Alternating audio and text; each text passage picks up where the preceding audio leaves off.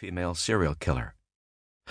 Agrippina the Younger, Valeria Messalina, Elizabeth Bathory, Latophania, Marie de Brinvilliers, Jane Scott, Elizabeth Eccles, Sarah Daisley, Eliza Joyce, Sarah Freeman, Mary Ann Milner, Sarah Kesham, Mary May, Mary Emily Cage, Catherine Wilson, Mary Ann Cotton, Catherine Flanagan, Margaret Higgins, Kate Bender, Patty Cannon, Lydia Sherman, Sarah Jane Robinson, Jane Toppin.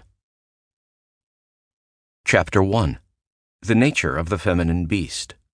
The Psychopathology of Female Monsters. How and why? How do females become serial killers, and why do they kill?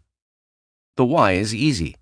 They can kill for the same reasons that male serial killers do: for power, for control, for sexual lust, for profit, for thrills, for self-esteem, for revenge, and madness. But there are some notable differences. Male serial killers frequently commit kidnapping, confinement, rape, and mutilation to express their rage and desire for control. Female serial killers usually throw themselves straight into the kill, no stopping for mutilation or for a bite along the way. No Polaroids or masturbation at the scene or sex with the corpse. The female serial killer is all business, and it's murder. In that sense, she is infinitely deadlier than the fantasy-driven male predators. How female serial killers are deadlier than males. Male serial killers can sometimes actually overlook killing some of their victims because murder is not always a central part of their fantasy.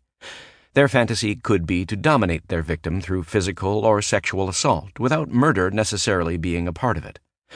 Once their assault is exhausted for the time being, the victim is of no further interest to the offender, dead or alive. If the victim survived the physical assault, the offender might kill to avoid having a witness to the assault or rape. The offender may kill the victim out of shame, or not kill at all. A few might even trip out on the power of granting mercy. Richard Cottingham, in the late 1970s, for example, left the horribly mutilated and dismembered corpses of street prostitutes in hotel and motel rooms after drugging and torturing them for hours. He chopped the heads and hands off some of his victims. How can anyone survive a homicidal maniac like that? But some women did, regaining consciousness by a roadside or on motel room floors, bruised and battered but alive. Why? He did not kill them because they did not die in his attack. Simple as that. He never set out to kill them, only to torture and humiliate them. But once he was done, they did not matter. Dead or alive, they were just garbage to him. So he dumped them, some dead, some living. Some died in the process. They weren't strong enough to take it. Skinny street girls, all jacked up on nothing but Coke and chips. Those that he mutilated, he did so not for pleasure, but to destroy their identities, severing their heads and hands not as souvenirs, but to impede the investigation. Of the ones he chose to kill, he did so to coldly eliminate witnesses.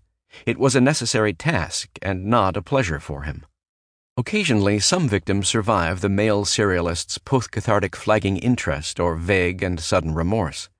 Sometimes it could be what the victim says or does that deflects an attacker's intent to kill.